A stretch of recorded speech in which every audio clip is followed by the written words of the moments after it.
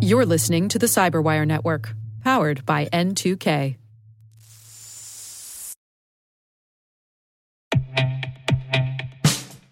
And now, a message from Cyberbit.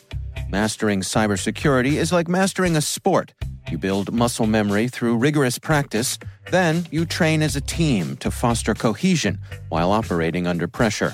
Like athletes, cybersecurity professionals thrive on hands-on simulation. But traditional courses, certifications, and open-source labs won't build you a winning team. You need Cyberbit.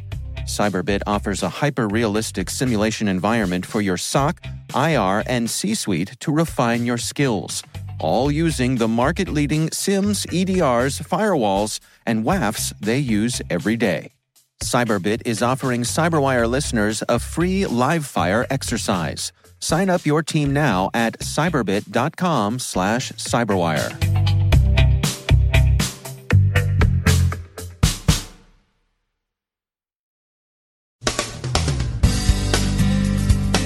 The BND may have been listening to the BBC, but not in a good way. Cylance reports on snake wine, a curiously familiar vintage sniffed in Japanese networks. Singapore's military sustains a phishing campaign without sustaining apparent damage. Google discloses more unpatched Microsoft vulnerabilities, these in IE and Edge browsers. Criminals claim to have exploited Cloudbleed, but the jury's still out. And watch your language around those networked stuffed animals.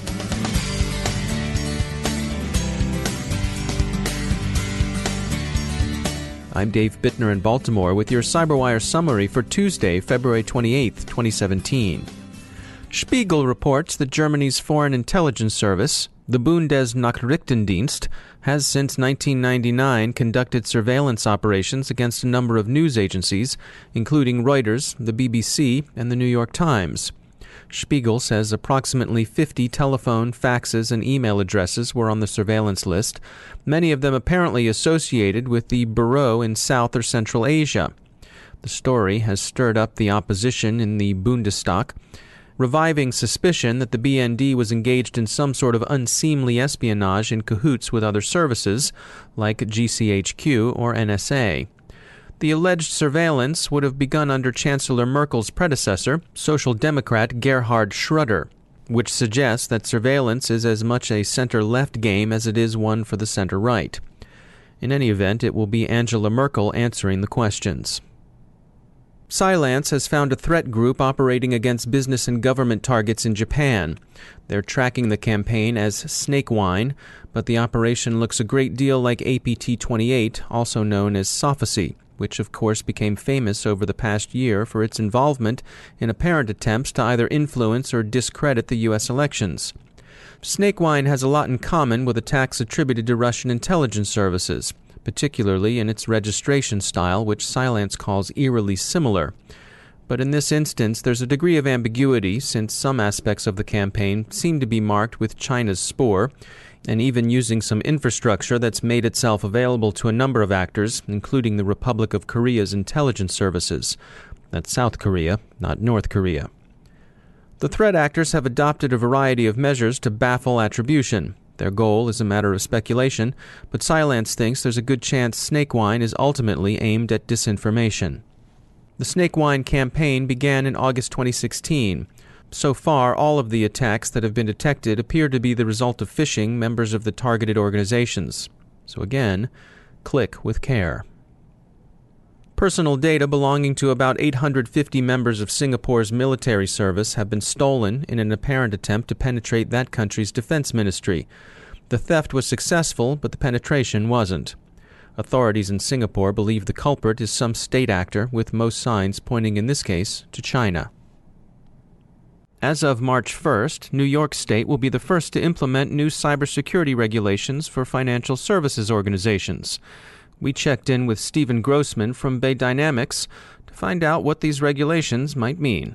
The intent of the regulations in the first place were really to get everybody in New York State that's within financial services at a common baseline for their cybersecurity, right? So establish a minimum standard so that customers and the community in general can have confidence from a cyber point of view that the institutions they're dealing with are operating in a secure manner and protecting their information and their transactions to the highest level possible. Can you give us some examples of some of the new regulations that caught your eye? You'll see things, for example, when it talks about having to do pen testing and vulnerability assessments, for example. It'll say, based on the risk assessment, and actually one of the other things that it adds in, which I think is key, is continuous monitoring. What you see in many companies for many other kinds of regulations, PCI, for example, where they have a particular requirement that needs to be reported every quarter, you'll see companies going through a big scramble every quarter, trying to do scans and assess vulnerabilities and dump things out to spreadsheets and create reports and email them around and try to make sure that everybody is compliant at that point in the quarter so that they can have the satisfactory reporting done at the right time. But then, as you move further past that reporting period, things tend to slack a little bit until the next reporting period.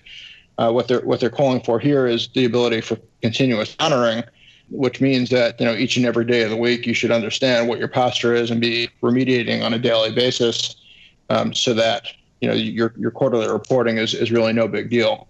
The other, I think, most significant thing of this regulation or aspect of this regulation is the fact that it very much like Sarbanes-Oxley 15 years ago.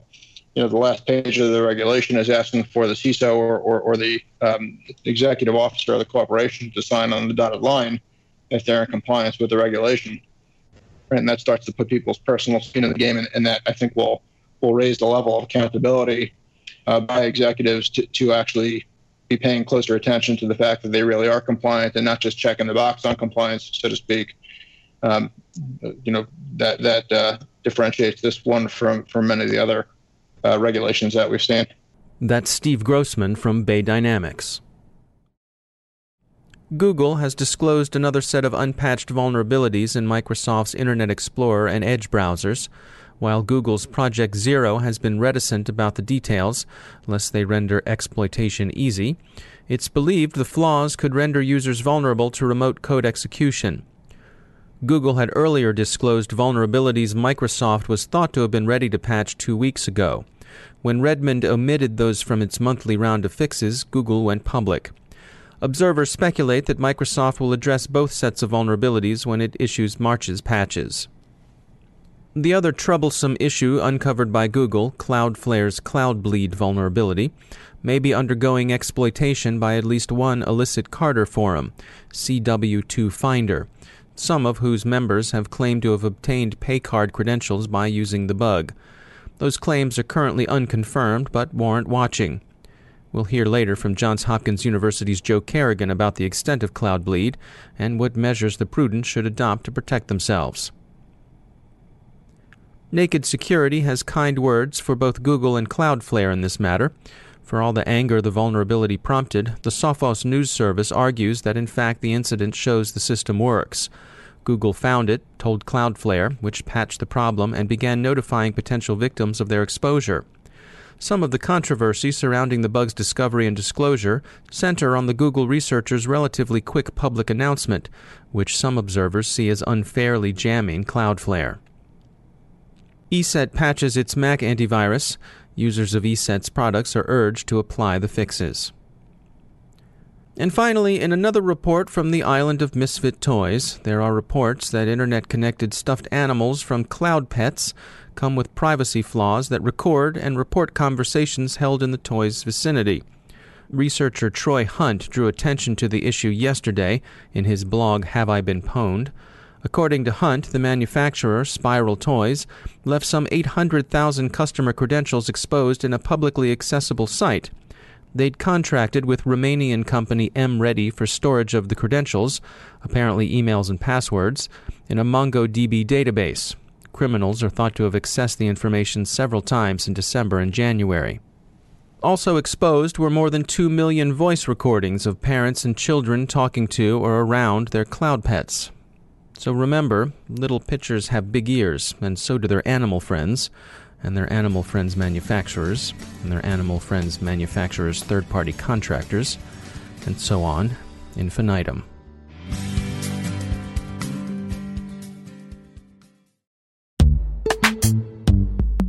Every day, your IAM tech debt grows. Your multi-generational services struggle to work together. Building an identity fabric can fix this. It makes all your identity tooling stronger and allows you to connect any app to any service you want to use, with zero coding, zero maintenance, and zero app downtime. Strata's identity orchestration platform separates the identity logic from your applications, so you can optimize existing IAM tools and manage them in a single control plane. Now, every vendor, standard, and architecture work together.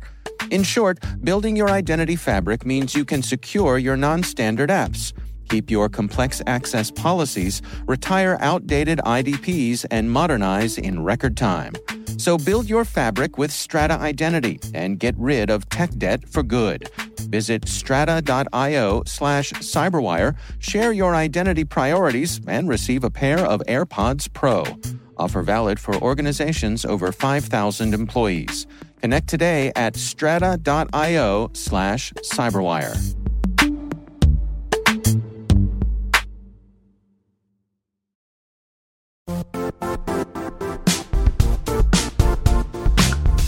The IT world used to be simpler. You only had to secure and manage environments that you controlled. Then came new technologies and new ways to work.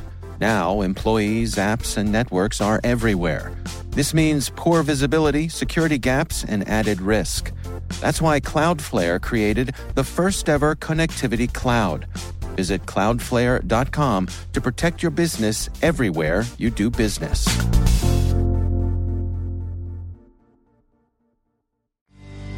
And I'm pleased to be joined once again by Joe Carrigan. He's from the Johns Hopkins University Information Security Institute. Joe, security company Cloudflare had what we in the business call a bad day recently. Right. They're a web hosting company. Yeah. And they're a big one. They handle about 10% of the internet's web traffic. And recently they had a bug in their code that allowed information to be leaked. It was found by a researcher at Google. It's kind of an obscure bug. Yeah, they're calling it Cloud Bleed because it is reminiscent of the Heartbleed vulnerability from a couple of years ago. The problem is a Boolean operator in the code. Somebody used a greater than or equals to as opposed to an equals to, and that allowed more information to come out. I'm not sure of all the technical details, but it certainly seems like something very similar to the Heartbleed, where you could ask for more characters than you said you wanted, and it would just dump memory back to you in the response. And these Boolean operators in code, you can be reviewing the code and look at it and say, this should work just fine, because you're not considering the edge case where somebody is asking for more information than they should be asking for, and the program will give it to them. And so it'll make it through testing, and certainly this system has been deployed for a while before anyone noticed there was a problem. Yep, exactly. It'll make it through testing and code reviews just fine. It's interesting. I mean, the other thing you and I talk about a lot are passwords. Right. And they're saying change your passwords. Yeah. This is the host for companies like Uber and OkCupid and some other big names. Yeah. I wouldn't be in a panic telling people to go out and change their passwords, but you certainly cannot hurt yourself right now by changing your password. You can never hurt yourself by changing a password. And if you follow my frequent advice of using a password manager, it's very easy to do. Right. Get yourself on whatever schedule. Right. To change those passwords. And then when you have an event like this, just go out and make sure you can change your passwords again. Joe Carrigan, thanks for joining us. My pleasure, Dave.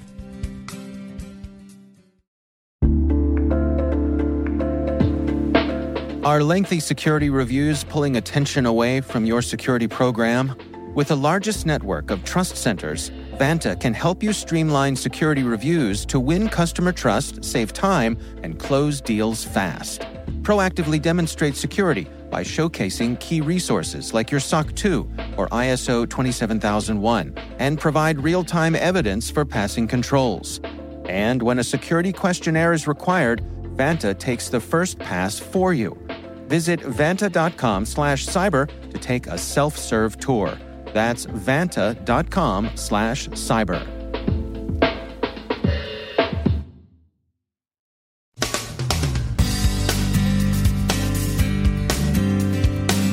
And that's the Cyberwire.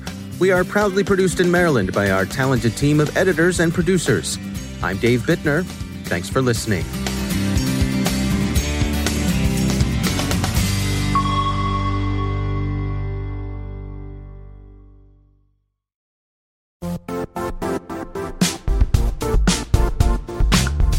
And now, a word from our sponsor, Zscaler, the leader in cloud security.